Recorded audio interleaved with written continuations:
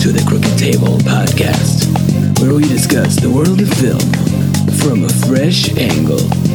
And now your host, Robert Yanez Jr. Hey there, Crooked Crew. Rob here. We're going from the weird to the surreal this week as we talk about David Lynch's 2001 classic Mulholland Drive. But before we get to that, you can find more episodes of the Crooked Table podcast on Apple, Spotify, and other podcatchers, as well as crookedtable.com. As I said, in this episode, we're going to be talking Mulholland Drive with returning guest Albert Lanier. It was a blast to have him come on and talk about this movie that I hadn't seen just because, David Lynch, as I say on the episode, is a lot. Let's listen to a little bit of the trailer for Mulholland Drive, and then we'll jump right into the discussion.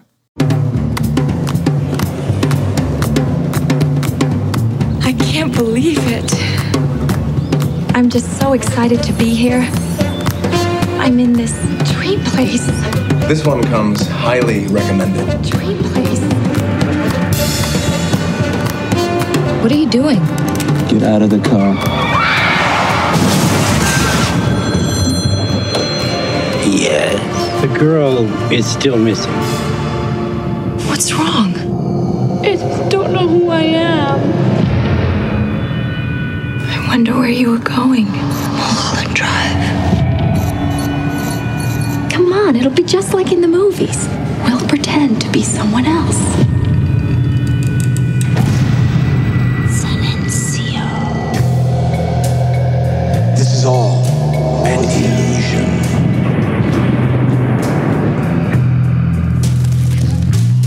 You want to know who you are, don't you?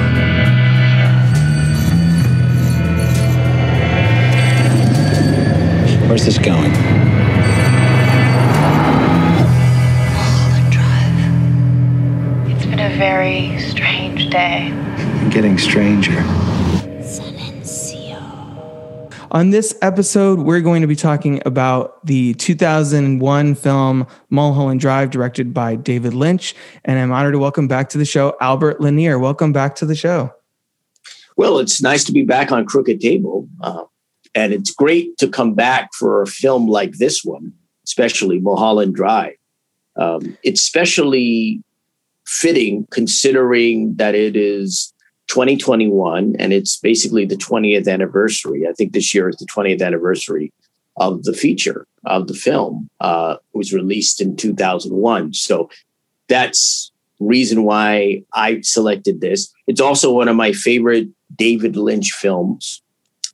And it has a bit of personal resonance with me because I lived in LA twice. Okay. So okay, and we'll definitely get into that. But before we do, tell the people a little bit about who you are and what you have going on. And we haven't spoken since mid 2019, delving into Eyes Wide Shut. So tell people what you've been up to since then and what you have going on now. Well, since I was on the show to analyze Eyes Wide Shut, of course, what's changed has been sort of the world on one level, coronavirus. But for me, I was already retired when I did the show and I was on the show. But what appears to have changed is that I'm coming out of retirement now as of what's occurring at present. I'm getting ready to start pounding the quote unquote internet pavement, so to speak.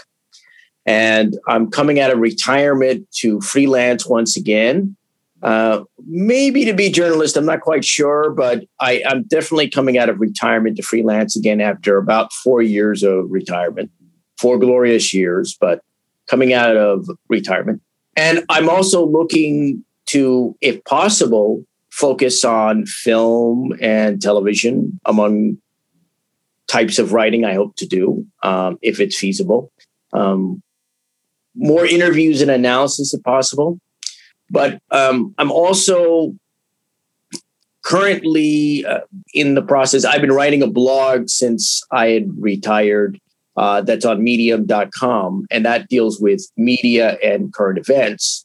No film and TV there, unfortunately. But So that's what's kept me busy a little in my retirement. But right now, again, I'm slated to get back to freelancing. And I'm also engaged in doing more film analysis like this, more appearances on podcasts and talk shows. So I'm looking to do more of that. Not only that, but also I'm engaged right now and trying to set up bookings on shows to discuss the case of Sam Cooke, the singer-songwriter and producer, who's one of the focal points of the movie One Night in Miami. I believe is directed by, I think it's Regina King, if I'm not mistaken. Mm-hmm. And so who I'm sure a number of people who listen to the show may be familiar with, if you know film and TV. So I'm kind of trying to set that up in regards to bookings right now and in terms of shows and discuss that case. I've actually been interviewed in regards to true crime, which wasn't something I was interested in until I was interviewed by a podcast called Parallax Views. I've been on that show for other reasons, but we did a couple of episodes called I think The Dark Side of Hollywood, where I did my analysis of the Bob Crane case, the death of Hogan's Heroes star Bob Crane. He also did some movies, including some for Disney. And also the Robert Blake case, also the death of Bonnie Lee Bakley, who was his wife. So I analyzed those, and I hope to analyze Sam Cooke, especially in regard because there's movie One Night in Miami has come out recently, and I think is drawing some nice critical attention and certainly some interest from the general public watching it at streaming and otherwise. So that's what I'm engaged in right now. But my main focus right now, again, is getting back to analyzing films on podcasts and talk shows and coming out of retirement and freelancing again.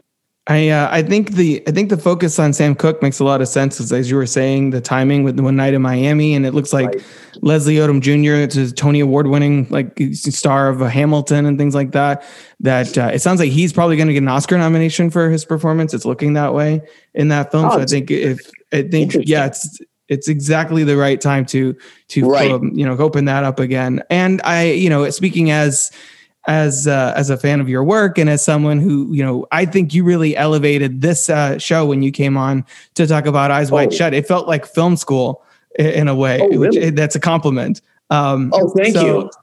That's very nice of you. You've been very complimentary, I have to say. I really thank you for the nice things you said about me on Twitter and elsewhere. It's really quite flattering. And, film school, that's interesting. I didn't go to film school. I just went to school. I just graduated from a liberal arts college with a bachelor's degree. So I didn't study film formally. I did take a film course once, but I didn't study it formally. Well, your level of analysis that you brought to it, I thought was really strong. As someone who hadn't seen Eyes Wide Shut until we did the podcast, same with Mulholland Drive, which we'll get into. I thought you brought a lot of interesting points and a lot of strong interpretations and things like that. So I really enjoyed our conversation, and I'm glad to hear that you're making that part of your focus going forward is trying to. Right. I hope to write about film again. I haven't written about film in, as some listeners or any who are familiar with me online will know, I was a reviewer for Ain't It Cool News, the film website. And I stopped. I was a reviewer for them, covering film festivals here in Hawaii, mostly from about 2002 until about 2010. So I haven't written about film in over a decade. So hopefully, if everything works out, I'll get to write about film again. And TV, maybe I haven't really done TV, but I'll get to write about film and some other aspects. But that's what I'm hoping, is to get back to, hopefully, to some extent, focusing to a great extent on entertainment, if not share that focus with other aspects. Right. Absolutely. Or in applying your entertainment knowledge to other elements of the world, or, as you were mentioning film and television, the lines are so blurred now anyway, that I feel like so much, and transitioning to David Lynch now, just like, Twin Peaks, The Return, for example, which I didn't see that because I still haven't caught up with the original series all the way through. that is another example where people were like, no, this feels like a film. It's a TV series, but is it a TV series? So I think that's, he's one of those artists that's really sort of helped perpetuate that blurring the line of where film ends and television begins. I think we're seeing that a lot now this season with the Small Axe series of movies that Steve McQueen directed. So like a lot of people are just trying to differentiate. Well, are those individual films? Is it a mini series? How does that work exactly? So I think this film in particular, Mulholland Drive, is an interesting example of how those different media kind of merge and flow into each other, because as I'm sure you're aware, Albert, like Mulholland Drive was conceived as a television series. Did you want to delve into that a little bit and tell listeners about the first time that you saw this film? Right. I saw this film in theaters in 2001. And by that time, of course, it was a feature-length film, theatrical release. It had won David Lynch a directing award at the Cannes Film Festival, which I think he shared that year. And what was interesting about Mulholland Drive and looking at its backstory, to use that cinematic term, is that Mulholland Drive started out as an idea that was pitched to ABC Network. And because as you're aware, and I'm sure that people who are David Lynch fans who will no doubt listen to this are aware, Lynch had done Twin Peaks for ABC. He did that show, which in my view was a groundbreaking TV show. Mm. And in 1998, he had pitched the idea for Mulholland Drive to ABC. He got a green light to do a pilot. He shot a pilot. And my understanding, I saw an interview where Lynch himself said that some executive had seen I guess, a tape of the pilot at 6 o'clock in the morning when he was making calls and drinking coffee or whatever, and decided, this is not going to work. Now, here's the interesting thing more recently with this. When I do analyses, I don't go to watch the film again. I rely on the experience I had watching it for the first time in theaters. But I did watch what is supposedly the pilot for the Twin Peaks, not Twin Peaks, but for Mulholland Drive, which is supposedly on YouTube. I just saw it recently. And it's about, I guess, nearly an hour and a half. It's interesting. I won't discuss it. I won't go into detail about it here. It says the unaired Mulholland Drive pilot, which you can find on YouTube. If you're a fan of Mulholland Drive, the film, and a big Lynch admirer, I recommend taking a look at that pilot just to give you a sense of sort of the evolution of this project. And because it might be interesting to you. But I did get to look at the pilot, and I'll leave it at that. I think the pilot was unfairly scrutinized. I'll just say that. Especially from what I hear of this executive at ABC who took a look at it. In any event, Lynch had managed to get, I think, international funding for this Mulholland Drive as a theatrical release, as a film project, as a feature film. It took about, I think, over a year and a half or so from the time they shot it. They managed to, secure the funding, and they managed to, shoot more scenes in to make this sort of rounder, fuller film. And the result is what you can watch on DVD or in streaming or anywhere else you can see Mulholland Drive. So it's interesting. It's a film that started out as a pilot, as a TV project. And it turned into what has become one of the most lauded films, I would argue, of the 21st century. I mean, it's topped the BBC Culture poll of greatest films of the 21st century. And it's on the Sight and Sound magazine film poll, one of the more recent ones. So it's really become one of the more critically lauded films of this sort of young century. Yeah, I think that's accurate. And just for people listening who haven't seen Mulholland Drive, we are going to talk spoilers in this conversation. So definitely see it as blind as you possibly can. And it is streaming on HBO Max. That's how I saw it.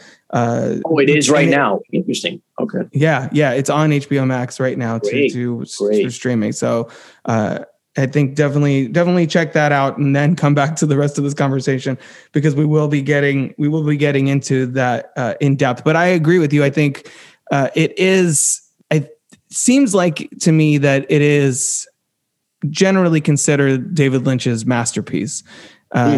Would you agree with that statement? And where do you think it fits within his filmography, I guess, thematically? Because before this, I saw Eraserhead and I've seen Fire Walk with Me, and I was really intrigued by David Lynch as a filmmaker. And I meant to get to this movie much sooner, but it's one of those that I'm like, oh boy, that seems like a lot. I have to set aside some mental energy, because David Lynch's movies are, notoriously difficult to scrutinize or at least to come to a definitive interpretation of, I guess. Let's put it that way. Right. So go ahead. Where do you speak to that?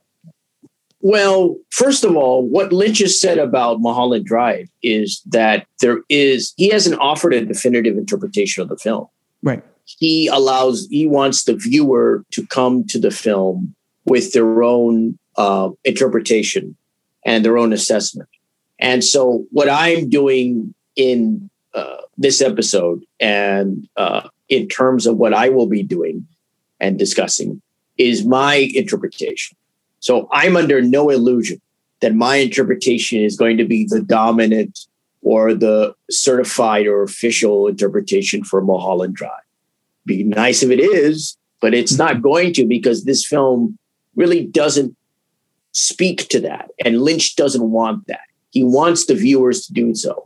And I approach it from a larger view of film, which is to say that I view film as code and also as hieroglyphics.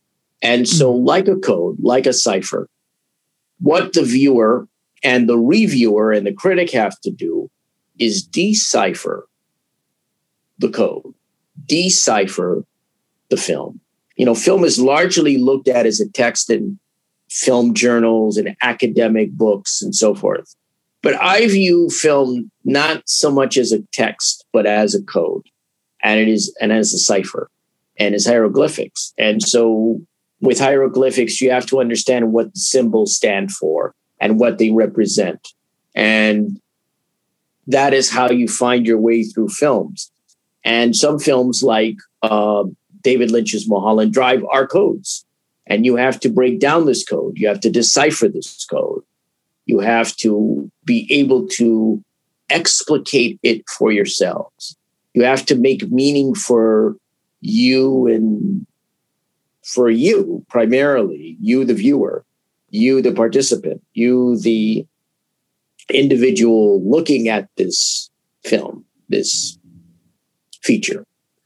And so film as code is how I view sort of cinema primarily, but film in general as code or as hieroglyphics, so to speak, as opposed to text per se, though text is fine.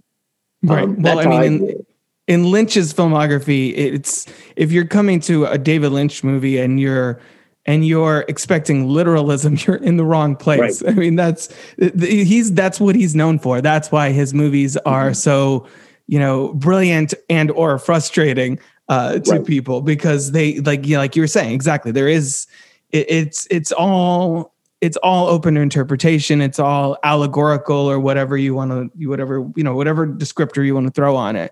It's more trying to capture a tone or it's more trying to get a vibe across or a perspective across rather than telling a literal story. Like there's nothing, which we'll get into, I'm sure. So, and I think that to me is why his movies are so interesting, are so absorbing, that because if you're coming to a Lynch movie, having known, seen any of his previous work or knowing anything about his process, every frame has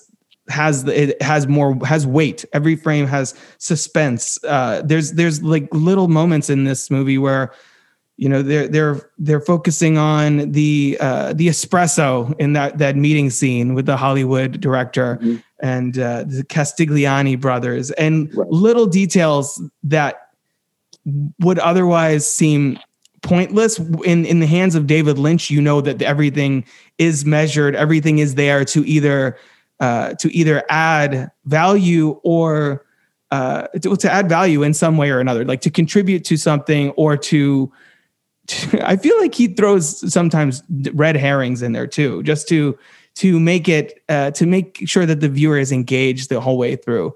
Do you see sort of that kind of element to his filmmaking? Because I do think that there's literally so much going on that I feel like sometimes things are in there that have a tangible in his head meaning, and some stuff that's in there to just kind of toy with the dream logic of a lot of his work. It's interesting you mentioned that. And my take on Lynch in general, in terms of his films, is that one of the things he does is marry a profound sense of mystery at times, but also he builds menace in a way that very few filmmakers do. He utilizes the tools of filmmaking in very sensory and ambiance-driven ways. His use of music, his use of sound, and you marry that with the visual. Sometimes it's counter. Sometimes it is sort of blended. It's fascinating that the way that Lynch works. One of the few films I think that he did that don't have a quote unquote Lynchian vibe is The Straight Story, which he did for, I think it was Walt Disney, which I think is a great film, but it's a rather simple and powerful film. It's very different from his other films, certainly very different from this one. Right. But David Lynch, in regards to his oeuvre, into his general mythology, so to speak, to use the term they use in TV, sort of the Lynch canon. I think the Lynch mythology is based to a great extent. Some will argue that it's based on the surface reality and then what lies beneath. That is true to a great extent.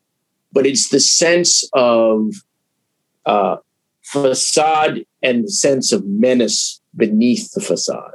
It's not just surface and what's beneath the surface, but it's the facade, the sense of things that we see, that we can perceive, and then what lies beneath that, the sort of cruel, harsh, ugly, vicious, and horrible aspects of life that lie beneath that.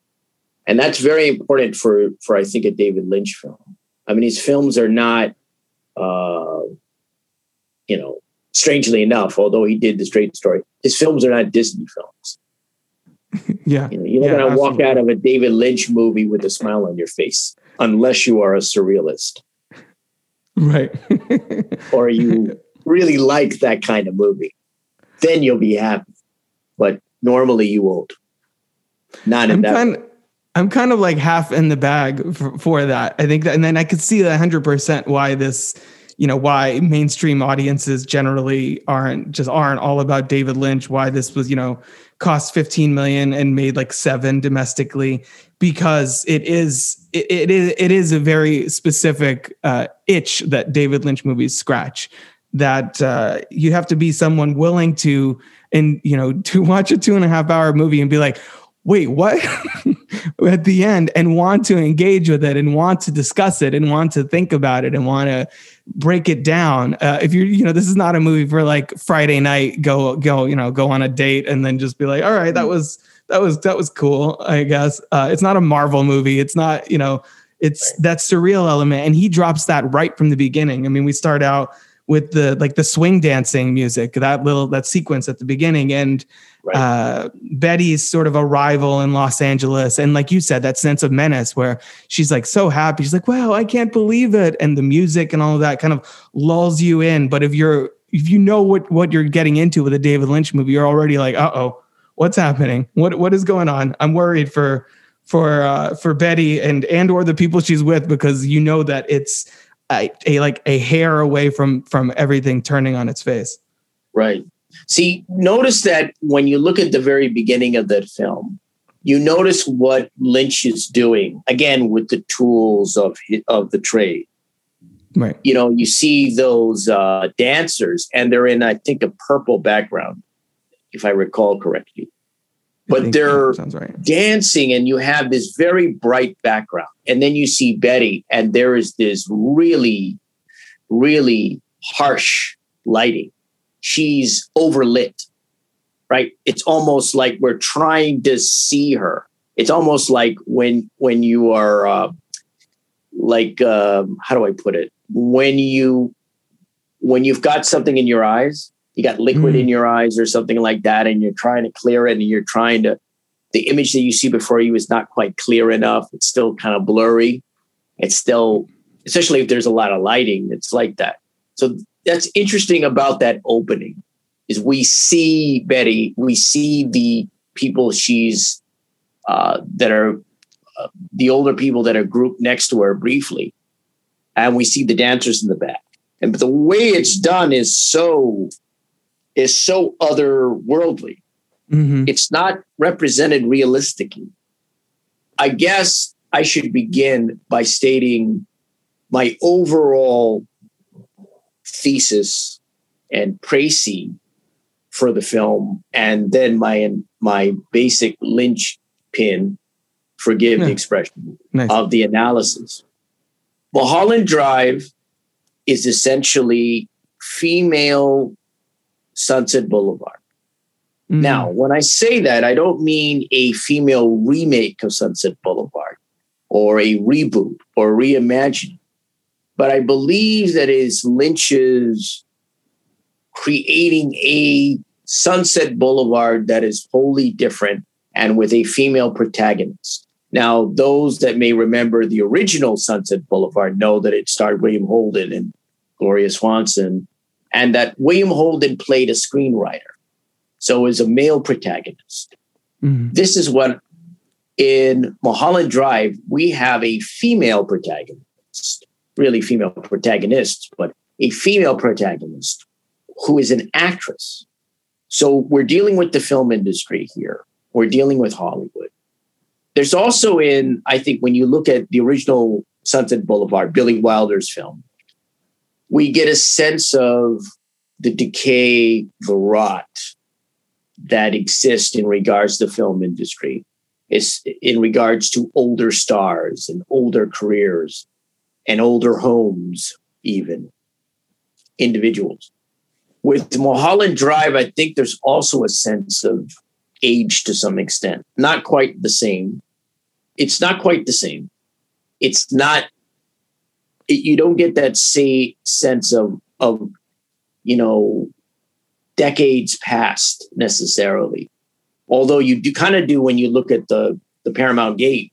We don't see the Paramount Pictures because it wasn't allowed when Lynch shot it, but we see the Paramount Gate just like it was in Sunset Boulevard, the original movie. Mm. In fact, I think Lynch stated that the car you briefly see when you see the gate, which is where Betty comes up for audition,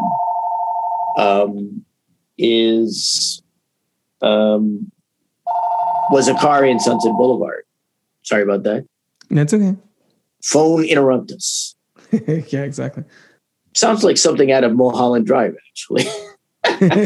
Yeah, leave it in the recording. Yeah, I mean, it's sort of like, people will deconstruct this recording. Trying to call me or Betty. I wonder. Well, in any event, like I said, Sunset Boulevard is, to me, the sort of précis and thesis of this film. However, you can't sum up, and this is what's dangerous. I don't want people to say, oh, well, you think this is just Lynch's version of Sunset Boulevard. No, I think it's his Sunset Boulevard. Mm-hmm. But you can't reduce it to that. So I don't want it to be seen like I'm reducing Mulholland Drive to Sunset Boulevard, because I'm not. But if people need something to hang on as an idea of what I think in a minor way, yes, this is David Lynch's Sunset Boulevard. So I don't know how much trouble I'll get into for saying that, but what the hell? Now, go ahead. No, I was going to say, I have sort of a similar thesis, but I want to hear the rest of yours first, and I'll tell you what having finished this movie less than 24 hours ago, what my sort of interpretation is. But I want to hear the rest of yours first. Right. Now, getting to my analysis, what my analysis of Mulholland Drive is that when we look at the conventional analyses on YouTube, and there are a lot of analyses on YouTube. I mean, has to be one of the most analyzed films that I've seen on YouTube. Maybe there are others, I'm sure, that have their share, but Mulholland Drive has their share. One of the, I think, analyses that's usually the standard is that the first part of this film is the dream, and the second part is the reality. So the protagonist, whom I'll call Betty/Diane, I also call her Betty, just to make it simple, but Betty/Diane. The protagonist is having a dream in the first part of the film. And thus the second part of the film is her reality, what life is really like for her. My analysis posits that there is a dream at the beginning, but the second part is also a dream. So that there is no real aspect to this movie, that there is no reality, that it is all the dream state, that it is all fantasy in a sense, it is all illusory in a sense, it is all dreamlike. But that cannot be reductionist. In other words, you cannot simply reduce it to dreaming and say, well, it's a dream. You know, what I call the Bobby Ewing thesis, predicated on the TV show Dallas, where he said it was all a dream, a horrible, horrible dream. Yeah. No, it is a dream. But here's the other aspect. Since I believe that it is going from one dream to another dream. The other aspect is what Lynch does in Mulholland Drive that makes this such a great film. What intriguing, as far as I'm concerned, is that Lynch is essentially making a commentary, you could say, not only on the film industry, not only on Los Angeles, but what he's doing is he understands that films are, of course, a process, a creative process, but also a process of actual work, production, putting things together, shooting, editing, so forth. It's a process. But dreams are also an act of creation. So what I believe that Lynch has done in Mulholland Drive is he's essentially understood that the mind in dreams creates films. We know this from filmmakers to get ideas and dreams or what have you.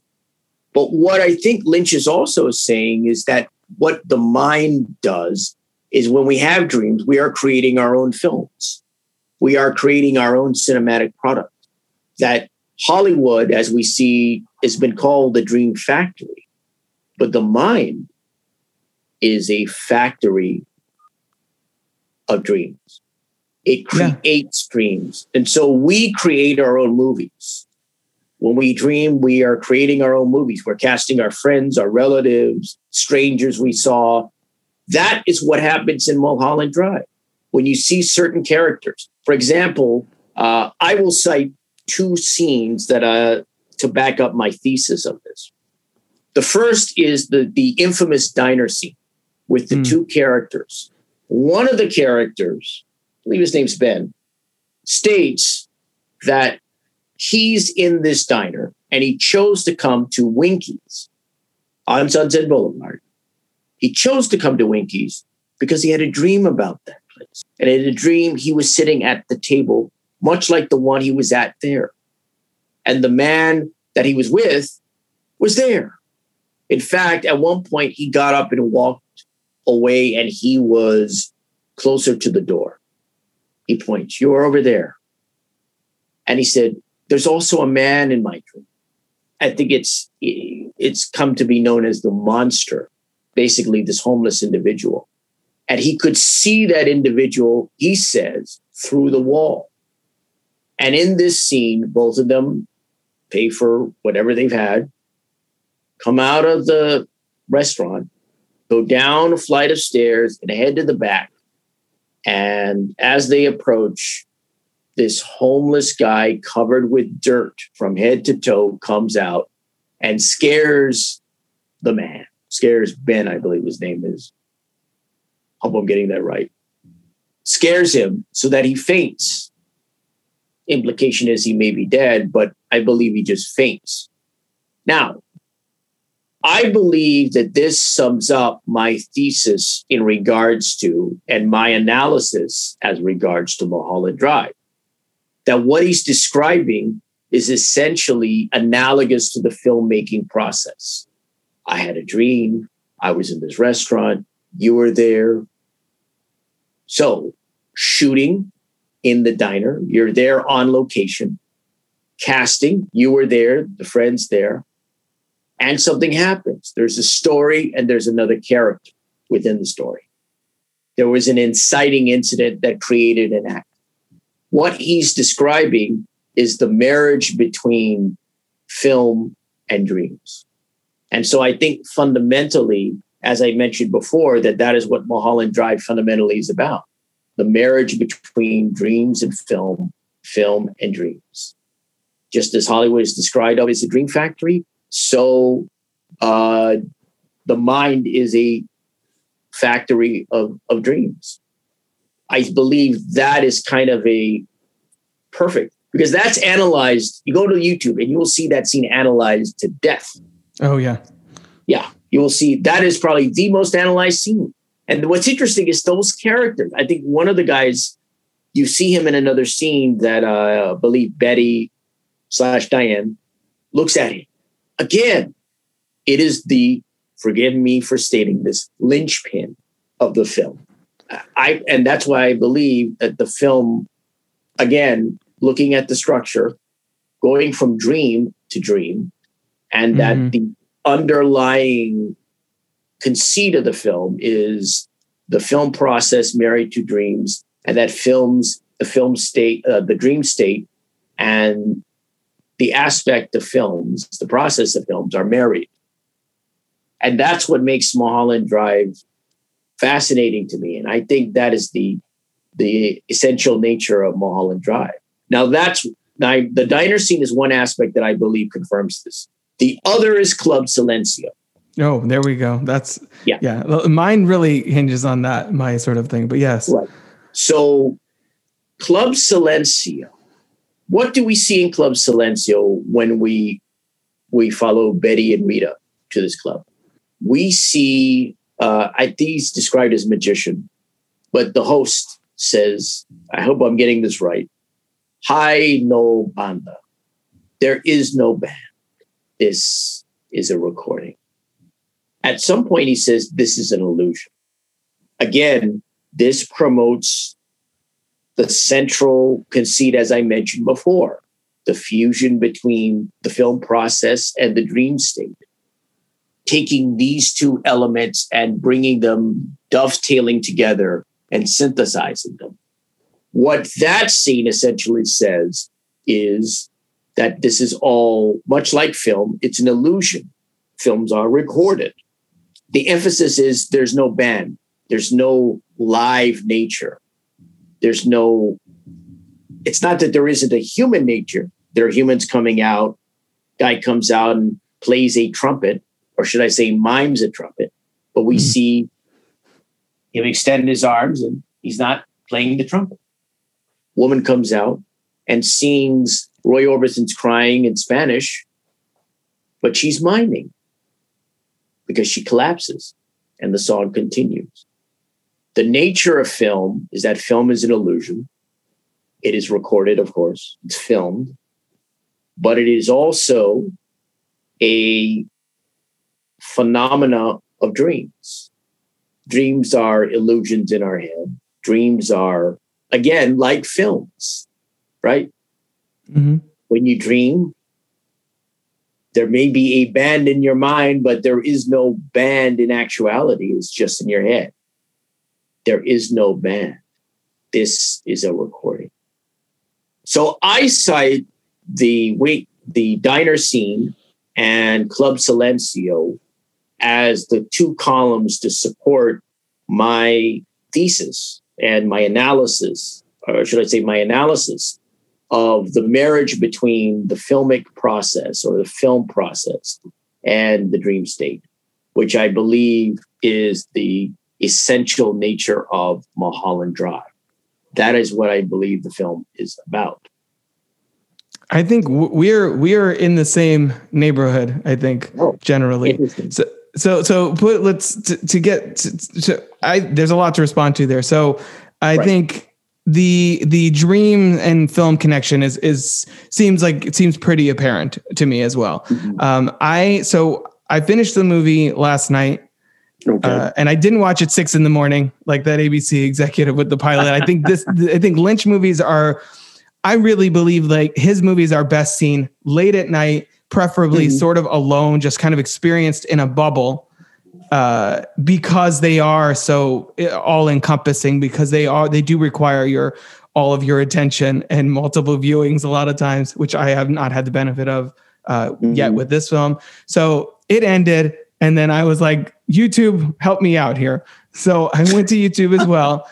I found a video by a YouTuber called Nerdwriter1 that's talking about how David Lynch manipulates his audience. And it really focused on, and it really focuses on, for those who haven't seen it, it really focuses on how he upends expectations. It really it hinged on the audition scene and how the movie Mulholland Drive leverages that we've been watching movies our whole life. So he focuses on the Justin Theroux character, sees her across the set, and you're like, oh, is there a romantic connection between Betty and Adam? We sort of infer a lot of things on our own. The audition scene takes place before we see Betty and Rita kind of doing a read through of the script, poking fun at it and all that stuff. And then when it happens in there, even though we know that it is a script in the movie Mulholland Drive, that Betty is auditioning for something, we get wrapped up in that scene when she performs it. And I feel like that scene, the audition scene, as well as the Club Silencio thing, is David Lynch calling his shot. It's him being like, listen, you bought a ticket. You came in to see Mulholland Drive, a film by David Lynch. You know, this is all pretend, but I'm still going to get you in the end. Like you know that you signed up for a movie experience. So clearly this is a recording, like you were just saying. This is about the art and deception of film. The fact that it focuses on a young actress who arrives in Hollywood and lives this whole mystery with her and this amnesiac woman who is later revealed to be her former lover, but then also there's layers to that story as well. I think that the story that is the dream and then the story that is the reality, I agree with you. I think those are layers of dreams. I don't think any of this is real. I think that's the whole point of the audition sequence and the Club Silencio sequence, is to kind of highlight that. I think that the dream is a combination of a flashback of what really went down with Betty and Camilla, as well as sort of combining her resentment towards Camilla. There's a scene where she hires basically like a hitman to go after her and stuff. So there's like a whole thing there. But what really confirmed it for me is that at the very end, she is alone. She's, she's grieving her relationship or whatever, regretful of the action that she took against Camilla in her heartbreak. She is starting to hallucinate. And who does she see? She sees the two elderly people, the elderly couple that brought her to Hollywood in the first place. Mm-hmm.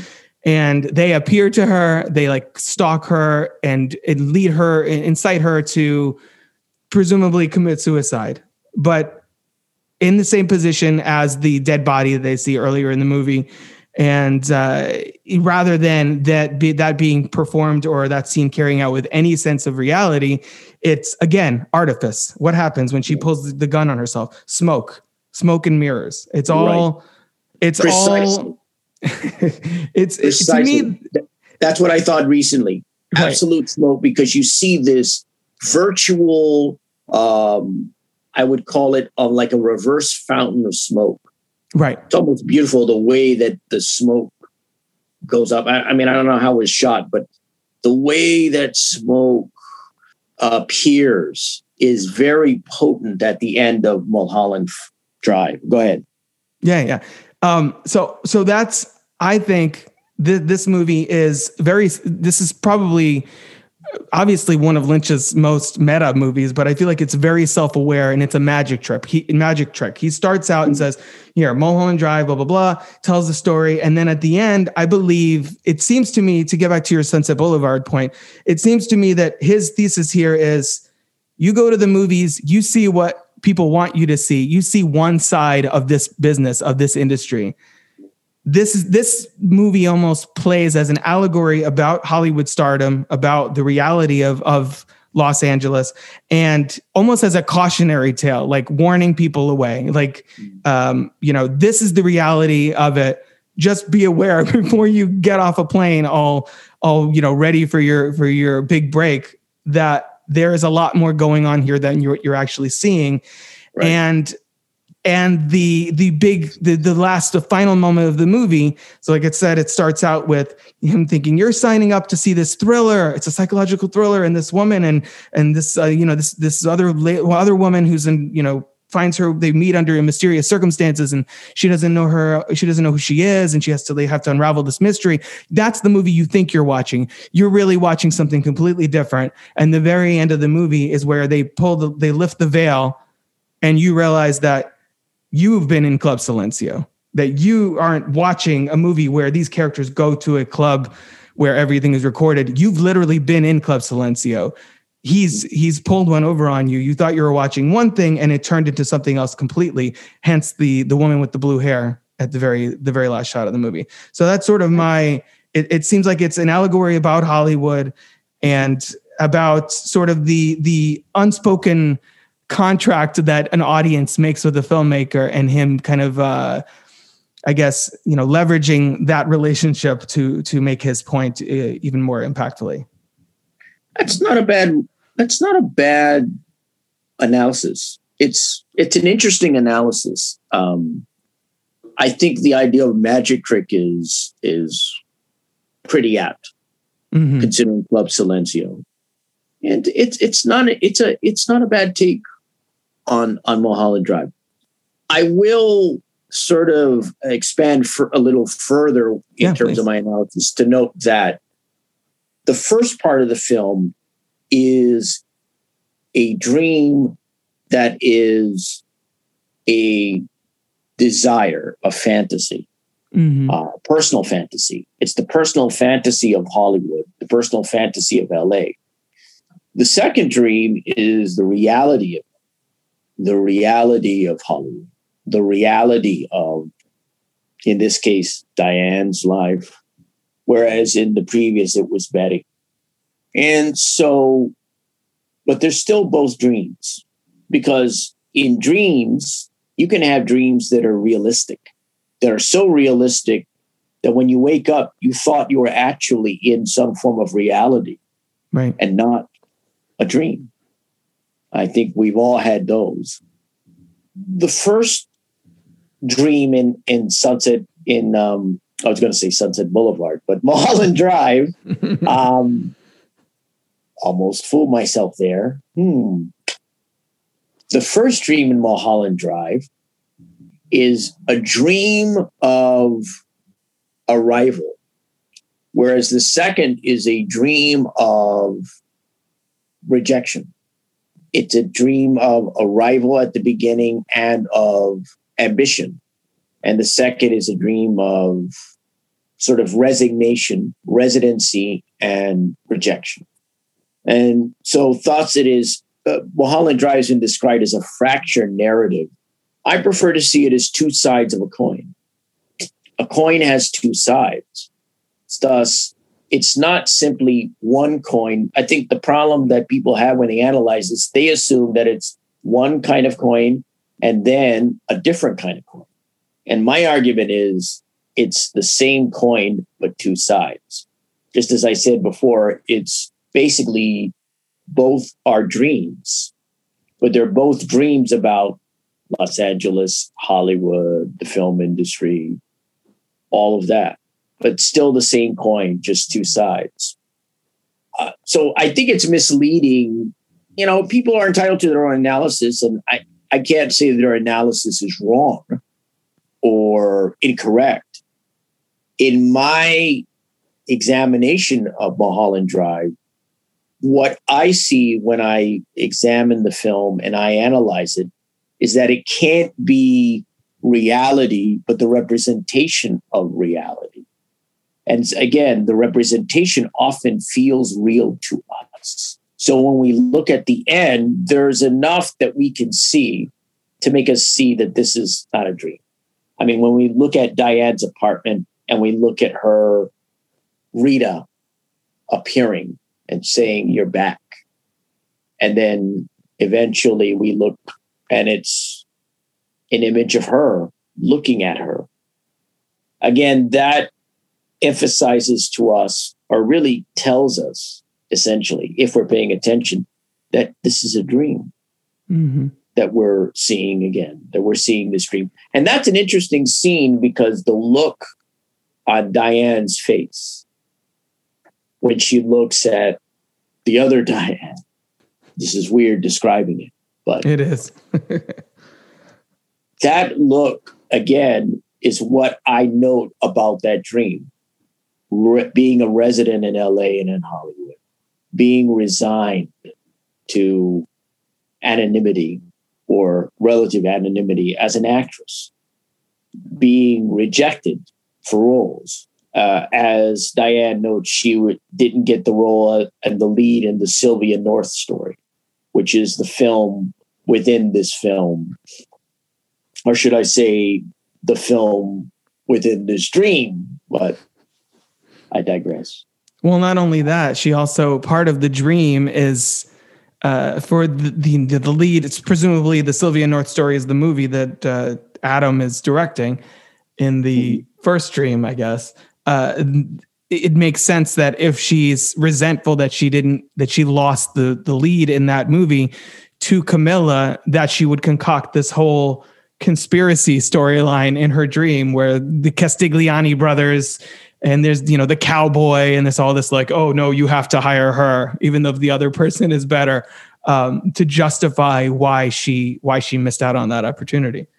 Right. Again, it is the power of the mind to create our own movies, which are essentially dreams. Dreams are our own movies, and we cast ourselves as heroes or heroines, and sometimes as villains. We cast other people in different roles.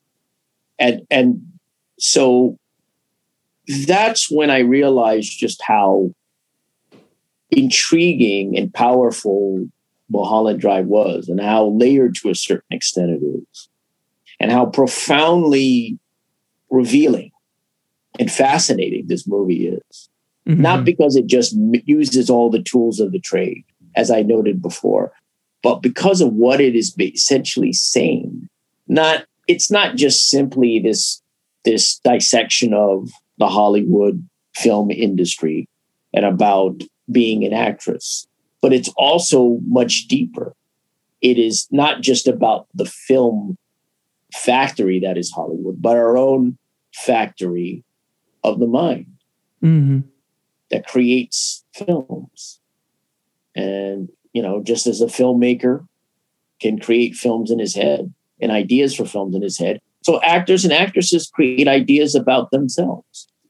Yeah. I think that's what's happening here in Mulholland Drive.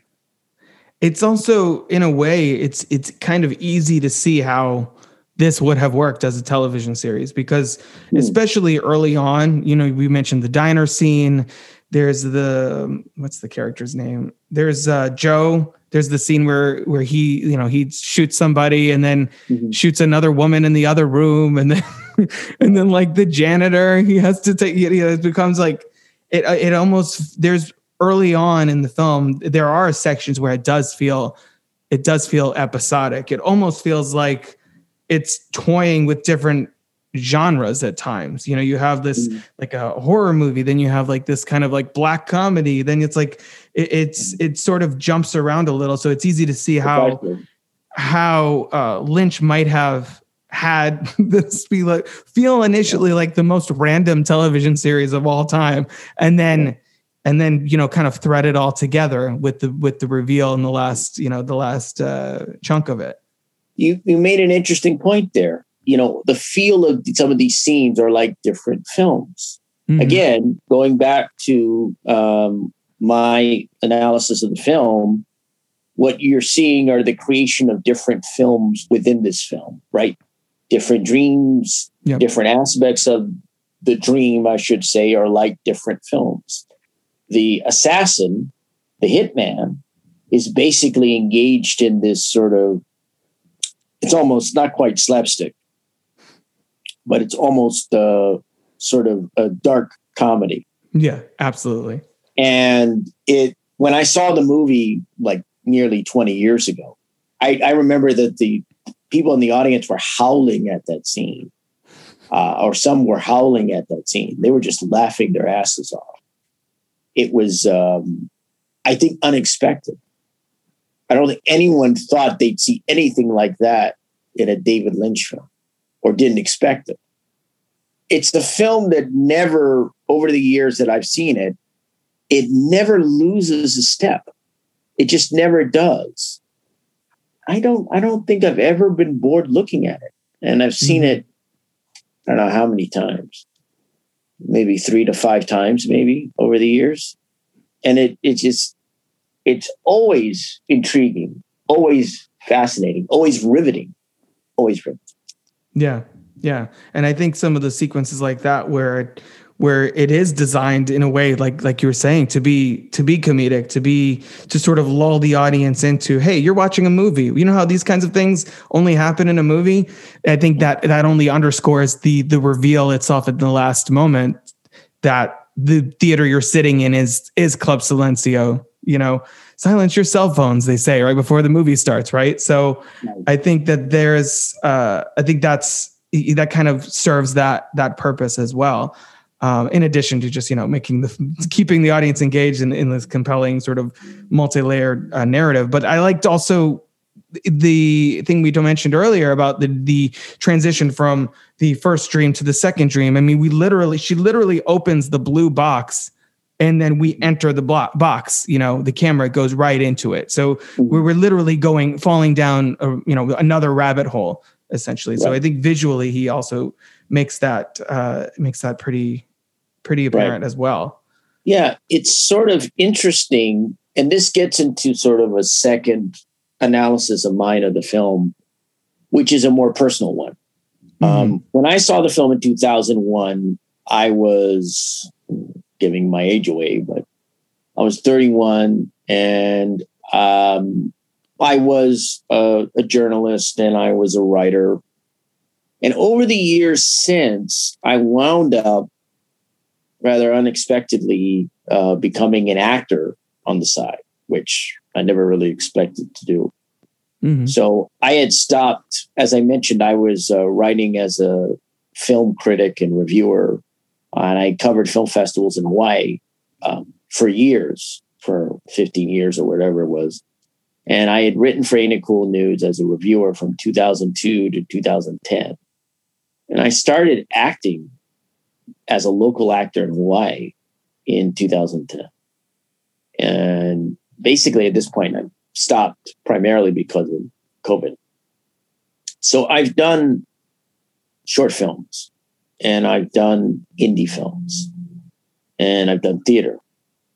So what I find when I see Mulholland Drive now is a personal analysis as an actor, because as I mentioned before, the protagonist, as we all know, is an actress. Mm-hmm. Betty's an actress.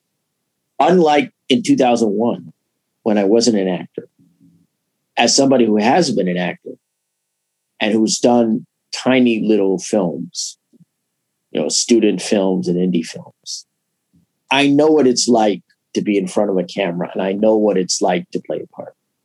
And so I now look at Mulholland Drive with a very different point of view, and that is an actor's point of view, or somebody who's been in some minor part of the industry or some aspect, mostly tiny.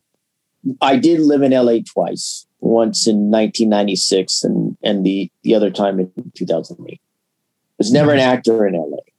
So it's odd. I've been an actor, but somewhere else. And I lived in LA twice, but I was never an actor in LA. I was a writer in LA. It's very interesting. I can now bring that perspective, which I never had. I don't like being the personal. I mean, part of looking at a film for any individual is bringing the personal with you. 100%. Yeah. I don't like, as a reviewer years ago, I never tried to do that. But now I find, other than some aspect of life that you have an understanding of that's in the film. But now with Mulholland Drive, I find I can't view the film just from a remove. I have to view it as an actor, albeit not someone who worked in LA as an actor. So my personal analysis is of the industry and of aspects of the industry. It's intriguing to me when I look at this film. It's interesting. It's fascinating to me on another level. The audition scene. I saw that scene recently, and I've been like any other actor. When you saw the scene with Betty and Rita going over the script, I've done that. I've done that with other actors. I don't know if I've done that with other people, but I certainly have done that with other actors. When I saw the audition scene and I saw all the people in, you're looking at the producer, you're looking at the actor that Betty's doing the scene with. You're looking at the director, Bob Brooker, who's sort of an absent-minded hack. You're looking at agent and her assistant. You're looking at all these people. What it reminded me of was a student film I had done where I was playing a headmaster, I think, at a school. And we shot it at I think it was some kind of center across from the University of Hawaii. So we were in one of these houses. We were in an office, and I'm sitting behind an office. And there must have been like 20 or 30 people in that room. So you're talking about somebody director's at a table looking at a monitor. You've got a cameraman. You've got other people you got a guy with a, holding a mic. You've had other people. So you got a crowded room of people while I'm talking to two actresses. I think it was an older woman and then it was a younger woman because she was playing the mother and she was a student. So I'm a headmaster at school. And so when I saw that scene with the audition, the crowdedness of it brought back memories to me as an actor. And so there was a resonance there. I mean, it's interesting that how cramped that room is. Mm-hmm. Most people would look at that and they would go, maybe they wouldn't think much of it, but most people would go, would they really hold an audition like that? And, kind of a office that's that crowded. With like 10 people in a little room. Yeah. Yeah. I mean, you don't see that when you look at auditions. Most times you see auditions in movies, even. Somebody's behind a desk, you're in front, the actor's in front of them. And, it's a big enough room. it's like a conference room or some kind of, or a bigger office. But that's like a tiny little office, and you see those people crowded around. It brought back memories to me as an actor. And what I saw was how Betty's able to create this powerful performance. And it just brought back what actors go through. All the conditions and all the aspects of the day. You know, it's clear when Betty's doing the scene with this guy, I don't think she particularly likes this actor, Mm-hmm. you know, the guy who's played by Chad Everett. And you could kind of tell this was kind of pitched as a TV pilot and done as a TV pilot, because you have Chad Everett there, who used to be on Medical Center. And you had, I think his name, James Karen, as the producer. He was in the pilot of the TV show Moonlighting. So I'm looking at that scene, and it brought back memories to me as an actor. And so I think the other aspect for me looking at Mulholland Drive is looking at it from an actor's point of view, which I don't want to bring to it, but I don't really have much of a choice. Mm-hmm. And to see the personal aspect in regards to the industry. Again, I never worked in LA, and I was a local theater actor. I was doing little films and aspects, but you have an understanding of what it's like to be in that mind, and to be in that headspace, to be in some of those conditions or type conditions. And I think one of the aspects that I think Mulholland Drive drives home is the sort of difficult nature of the industry, not just for women, not just for actresses, but I think in general. I mean, when you look at the Adam Kesher character, you have, you know, his kind of thread there in the film where he's meeting with the Castiglione brothers, and they want him to cast Camilla Rhodes. And of course, there is the now famous phrase, "This is the girl." Mm-hmm. And there's another aspect of the industry. You know, David Lynch has said in interviews that when you don't have final cut, you really don't have control over a movie. You know, and I guess Lynch had suffered that on the shooting of the production of Dune. He didn't have final cut over that movie. And so there's a loss of control. And so that's another aspect of the industry. It's with this Adam Kesher character, is the loss of personal autonomy over a film. Another aspect of the industry. For someone like Betty, we see in the first dream, she starts out all bushy-tailed and bright-eyed and smiling and happy-go-lucky and pleasant. And when we see Diane in the latter dream, she's in this dingy house pouring coffee for herself and pleasuring herself. And not even enjoying it too. That's the other thing. Like Naomi, like there's like, so it's completely devoid of joy or any kind of positivity or emotion. And I read something that Naomi Watts said that was such a difficult sequence to shoot for, you know, obvious reasons, but that David Lynch, like I think had some kind of a tent or something over her so she wouldn't necessarily have to be exposed to the entire, you know, crew when they were shooting that. But yeah, it's just in a real depressive state, I think, in that. Right. And it seeps through. And so we see, especially when she, much like echoing some of the opening scenes in the film with the limousine that comes up the drive and then stops. But that limousine at the beginning had Rita in it. So we see the limousine in the second dream with Diane, who was Betty, in it. People are going to be confused hearing this, but when you watch the movie, maybe you'll understand.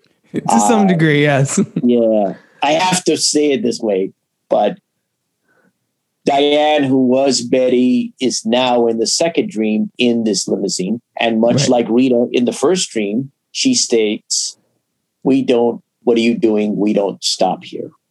But this time she's taken up by Camilla, who was Rita in the first dream, and brought up via a shortcut to this house where there's a party. And in the party, Diane states she wanted the lead in Sylvia North, and she went up for it, but didn't get it. And so there is that palpable sense of frustration. And again, as I mentioned before, within that dream, the sense of resignation and maybe to some extent alienation, but also obvious rejection, because actors go through rejection. And you don't get a part, you don't get a part. And that's another aspect, is the sense of rejection, the sense of not getting what you wanted, not being able to be and play who you wanted. That I've seen with actors myself. Right. As an actor, actors have different ways of dealing with it. For me, I was never a full-time actor. I never wanted to be a full-time actor. I never wanted to be an actor. But I was never a full-time actor. I was, up until about 2017, a professional freelance journalist and writer. So I had a career already, and a career I was focused on. So it was a lot easier, I think, for me as an actor, because I didn't have what that character, Diane, wants. Right. That level of success. Success didn't matter to me. If I get a part, great. If I don't, I don't. At some point, though, I think you get tired. And you see that also with, I think, the Diane character in the second dream. Fatigue. A sense of, when I mentioned before, when she looks and says, "You're back," and sees Camilla / Rita, and then looks again and sees herself. The look that her doppelganger, her sort of dream within a dream doppelganger gives her, is that sense of reality, of being realistic. It's a sort of disgusted, like, you need to grow up. You need to move on. I think that's also the scene where there's the visual cue of the ashtray that the neighbor came by and took, and then it kind of reappears right when Camilla / Rita shows up. But there's another thing that I think, everything that you're saying with how this movie captures the sort of frustration and pressure of being a performer. I think that's a sort of subgenre of movies that's really gained a lot of traction in Hollywood in the last decade or so, specifically with the doppelganger thing. I'm thinking of something like Black Swan, which is very much like the pressure that character is under, the competition that she hallucinates this whole sex sequence with her, and then fantasizes about, that she murdered her, but it's really herself. And it's a whole self-loathing cycle, things like Birdman or The Wrestler. Like a lot of these movies and filmmakers have really delved into the toll that takes on creative people or performers of many different kinds. And I think that's this movie, definitely captures that as well. And perhaps was influential in some of these other movies more recently that I mentioned, kind of starting that new next wave of sort of meta commentary on performances. Right. That's an interesting point. As somebody who's done local theater, I find Birdman fascinating. Hate to make an aside, but I make it fascinating as somebody who has done theater. I completely understand it as a local theater actor, though I've never been on Broadway. But,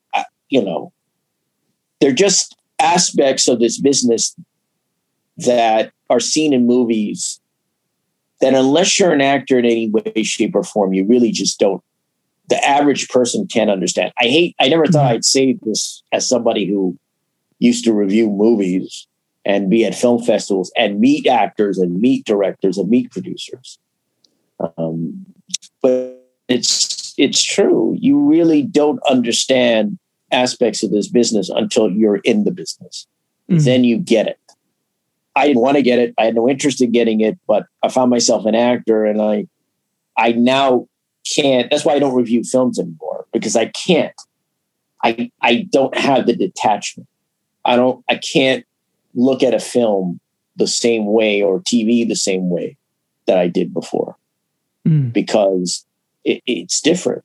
I mean, I know what it's like to get in front of that camera and have to do this take and go to that take and that take in regards to coverage and get it, because, you know, they got to get the shot and they need to move on to the next shot. And so it's a very different animal. It's a very different world. And you can see it. I mean, I think one of the things Mulholland Drive has been cited as in terms of analysis is how Hollywood treats actresses.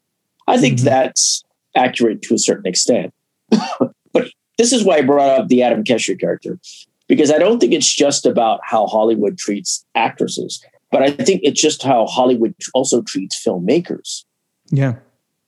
And that's why that character is there, and that's why that character is important. And he's played by Justin Theroux, who has this sort of nerdy, this kind of skinny, geeky, nerdy kind of persona. I mean, that kind of optic, that kind of aesthetic. So when we look at his thread and his part of the story, it's interesting.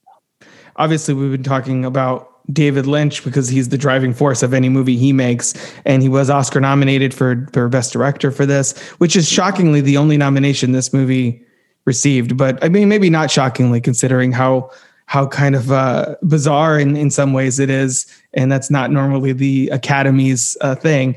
But I also found a little ironic that Betty, Naomi Watts' character, for the first Dream at least, that she has this whole scene about, you know, I'd rather be known as a great actress versus a movie star, considering that I feel like Naomi Watts has fallen into that place. I mean, she's one of the classic actresses in Hollywood that got so close to being like the next big thing and then kind of fell back into doing smaller movies again.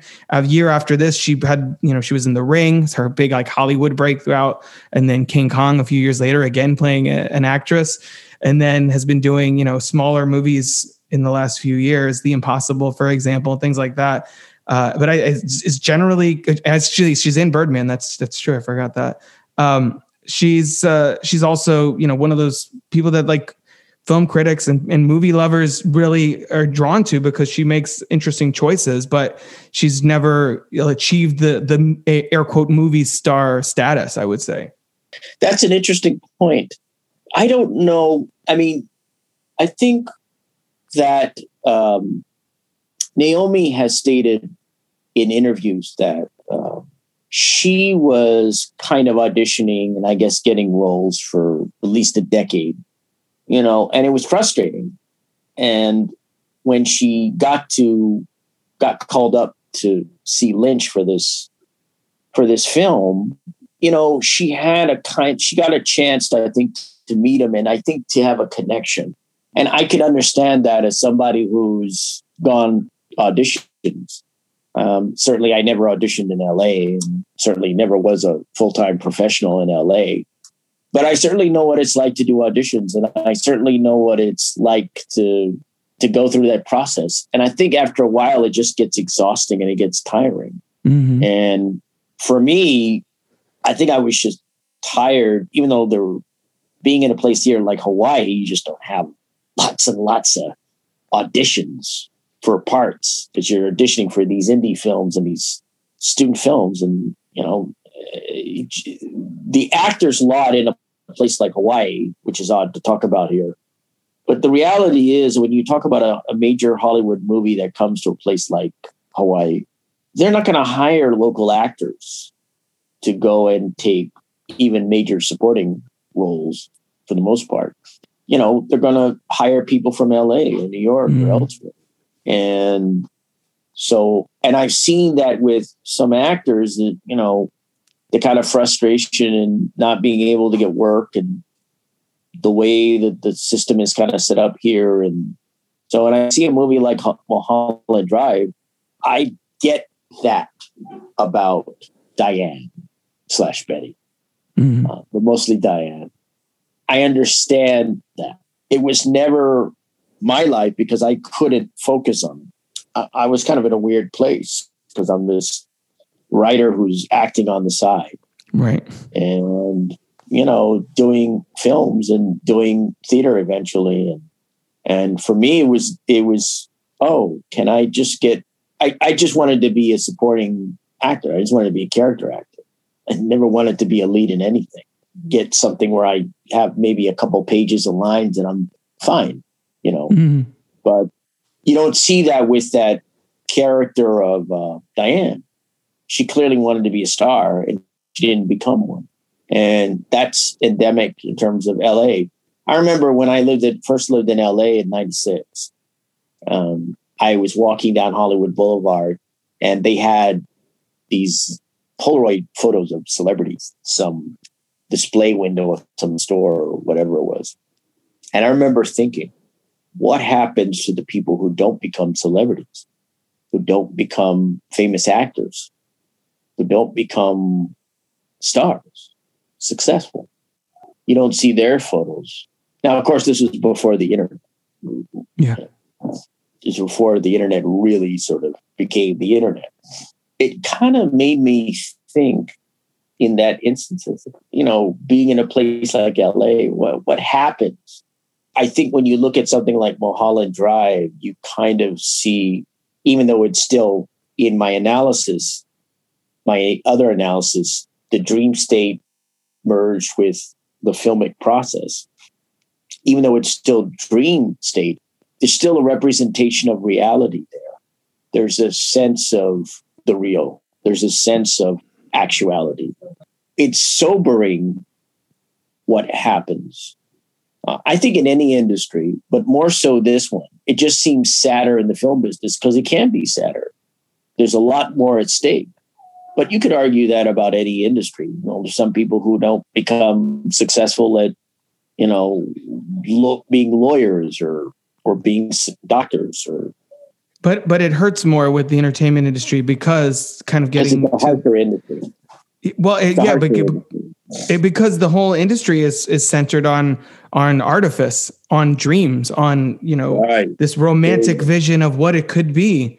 And it's not that as this movie gets to. I feel like one of the big points he's trying to make is that, you know, this is what you want, but just be ready that for the reality will kick in. You'll slip down that little blue box and you'll see how dark Hollywood and you know, the movie industry can really get. You have the two dream states there, the two dreams. Mm-hmm. And so you go from illusion to disillusion. Yeah. From fantasy to represent a reality, but it's primarily illusion to disillusion. So what we see in the second dream is disillusion. But again, my central conceit and my analysis is that it's also a dream. But you go from I don't know if you could say that the first dream is a happy dream, that it's a buoyant dream. But the second dream is certainly a nightmare. Right. It's not an outright nightmare. The first dream is also not an entirely happy one because there's a lot of dark elements there too. A lot of disturbing elements. A lot of really underlying malevolent elements. But there's also elements of Betty and Rita sort of sleuthing, like sorting out this mystery and falling in love in the process. You know, it's a very Hollywoodized, you know, narrative, I guess. Right. Well, you know, the mystery thing is part of the construction, because again, it was built on this pilot. Right. So without giving away too much, I mean, the mystery element was the central conceit of the pilot. What we have again is we have that dream and we have the other dream.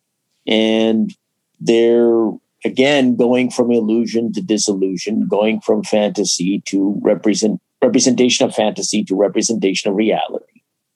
And it's quite... And I see it as this kind of traveling between from one dream to another. I guess you could say back again, not quite back again, but it's from one dream to another.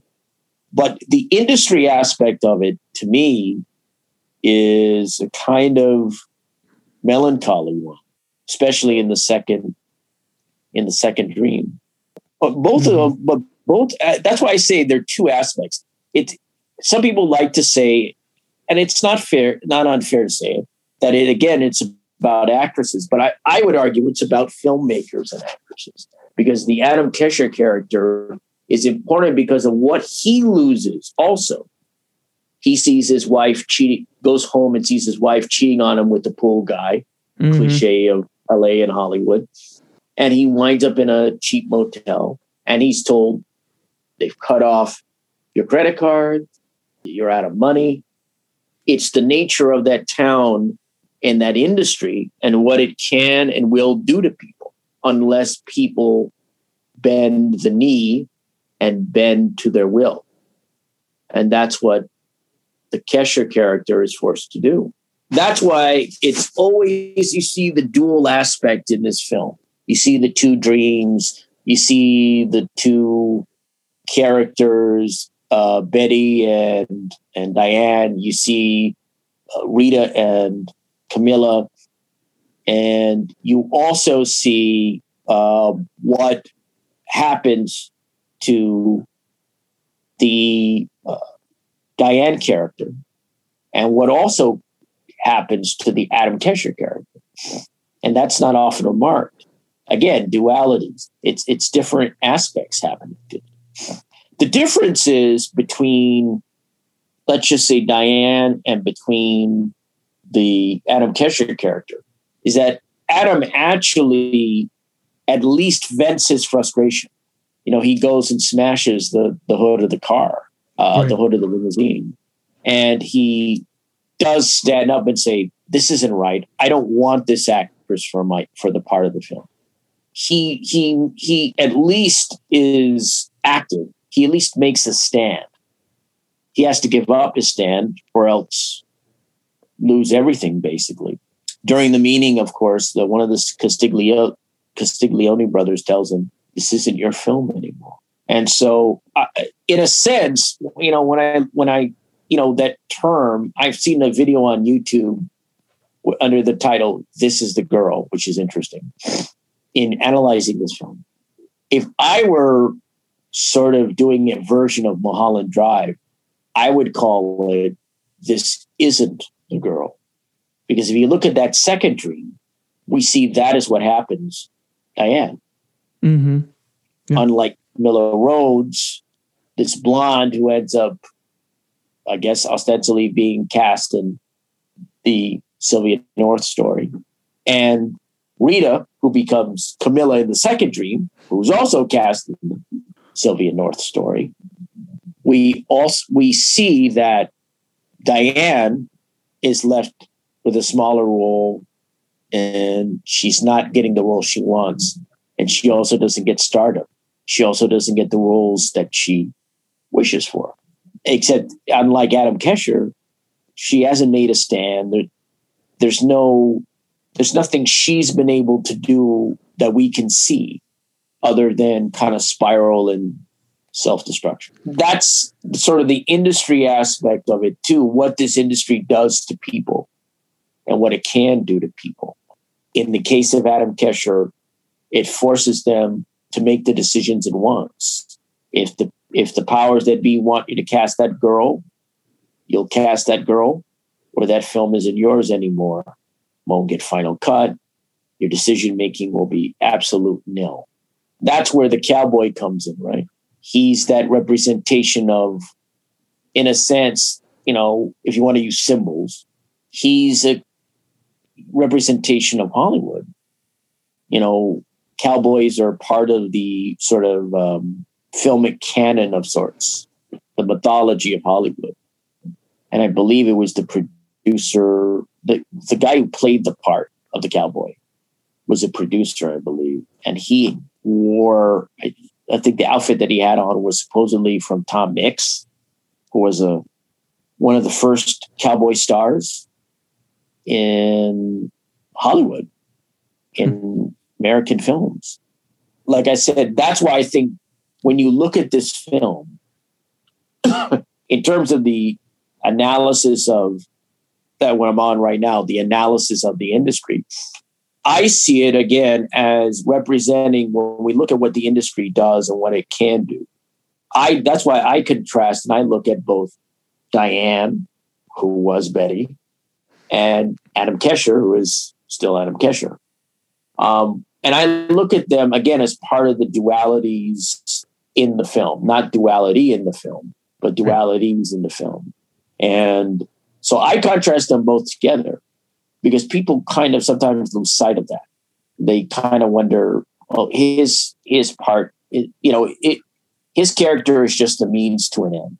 But I would argue his character is part of the toll, the cost exacted on talent in Hollywood. In his case, above the line directorial talent, filmmaking talent. In the case of Diane, it's acting talent, performance. Mm-hmm. Yeah, I think Adam's storyline it contributes greatly to both what Lynch is trying to say, what the movie's trying to say, as well as we sort of said earlier, Diane's dream of how she lost the role and how the industry squeezed her out. Like, I think it works. It fulfills both realities of the film that we're watching, as well as the film, I guess, that Diane is making in her head about her experience in Hollywood and her sort of downward spiral. It's an interesting one. I'm glad I finally watched it. I kind of want to see it again or do a deep dive into some more YouTube stuff. Cause I'd like to, this is the kind of movie that it's, especially since Lynch hasn't really confirmed anything, which, is I think the way this movie should be experienced anyway, but it makes fun to just hear different perspectives and see what other people come up with and what they think, the Blue Key or the Silencio Theater, what they think all that means. Obviously we could talk about this for forever, but is there, go ahead. I will briefly state, just to touch on a couple of the symbolic and literal aspects in the film, that I see the box, that blue box that opens up, as a sort of Pandora's box, right? It's also a linkage. It helps move us from one dream to the other. Yep. And the use of blue also in the film, right? It's bathed in blue at times. Blue is an important color. The woman's hair at the end is blue. I was just about to say the key is blue. That the hitman gives Diane / Betty is blue. And of course, we know in Hollywood, and we know blue in a sense is funk. It's depression. It's also what porn movies are called sometimes, or what used to be called. They're called blue movie. Blue is an interesting color as used in this film, in that, and also the blue box and the use of the key. So I just wanted to touch on a couple of those. Yeah, no, for sure. I think that does that. That's pretty much all we're going to say about Mulholland Drive in this episode. Yeah. So Albert Lanier, can you tell people where they can find you on social media? You can find me on Twitter at Critic Incorporated. You can find me on Facebook. You can find me on LinkedIn, I guess. I guess I can note one of my emails. I'll take a chance and note one of my emails. if you want to reach me, you can reach me at mediawriter1@yahoo.com. That's mediawriter1@yahoo.com. Awesome. Yeah, definitely people reach out and get Albert on your podcast to talk about film and television. Thank you so much for coming back and bringing Mulholland Drive to the table. Finally gave me a reason to go back and do that. I've said this before on other episodes of the podcast, possibly even on your last episode, but it's just like it's nice to have this show as a motivation to go back and finally catch up with some of these like acclaimed movies. And this was a really interesting one. And I want to go back and watch more of David Lynch, because he hasn't even really made that many movies. And every one of them that I've seen has been really fascinating. So I think that people who haven't seen this should definitely check it out. We spoiled a lot for you, kind of. But it's not really spoiling, because I was going to say, can you spoil it? That's a good question. You can. Yeah. You can. It's an experience. It's like, right. You can't say I went on this roller coaster. I'm like, yeah, okay. I'm sorry to spoil it for you. It goes down. It's a big drop at the end. I'm like, well, that's not exactly the same as going on it. Right. Because it is one of those, it is really an experience in that way. Right. But I'm glad that, we just got a chance to talk about it, and we will definitely bring you on again at some point to talk about something else, another deep dive into one of these sort of dreamlike auteur cinematic works. I feel like Eyes Wide Shut and Mulholland Drive have certain similarities in that regard as well. So we'll have to keep that theme going, perhaps. That's all we have for this week. I hope you enjoyed my conversation with Albert Lanier about David Lynch's 2001 psychological thriller, Mulholland Drive. Once again, I want to thank Albert for coming on and bringing Mulholland Drive to the table. If you can give us a rating and review on Apple Podcasts for the show, we'd love to hear some feedback on what you think of these episodes going forward. Again, as I mentioned last week, we're sort of tweaking the premise of the show a little bit more, focusing more on movies that are somewhat off the beaten path. This week was a little bit of an exception, since it is roundly considered by cinephiles and critics one of the most acclaimed movies of the last couple of decades. But I still feel like the average moviegoer probably hasn't caught up with Mulholland Drive.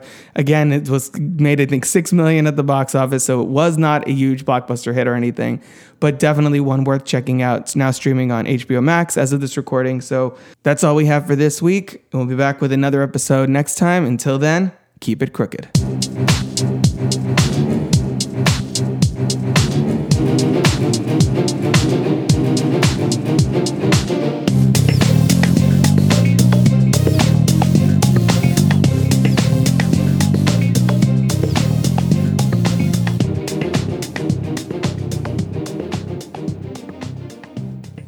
This has been a production of CrookedTable.com. All rights reserved. CROOKED.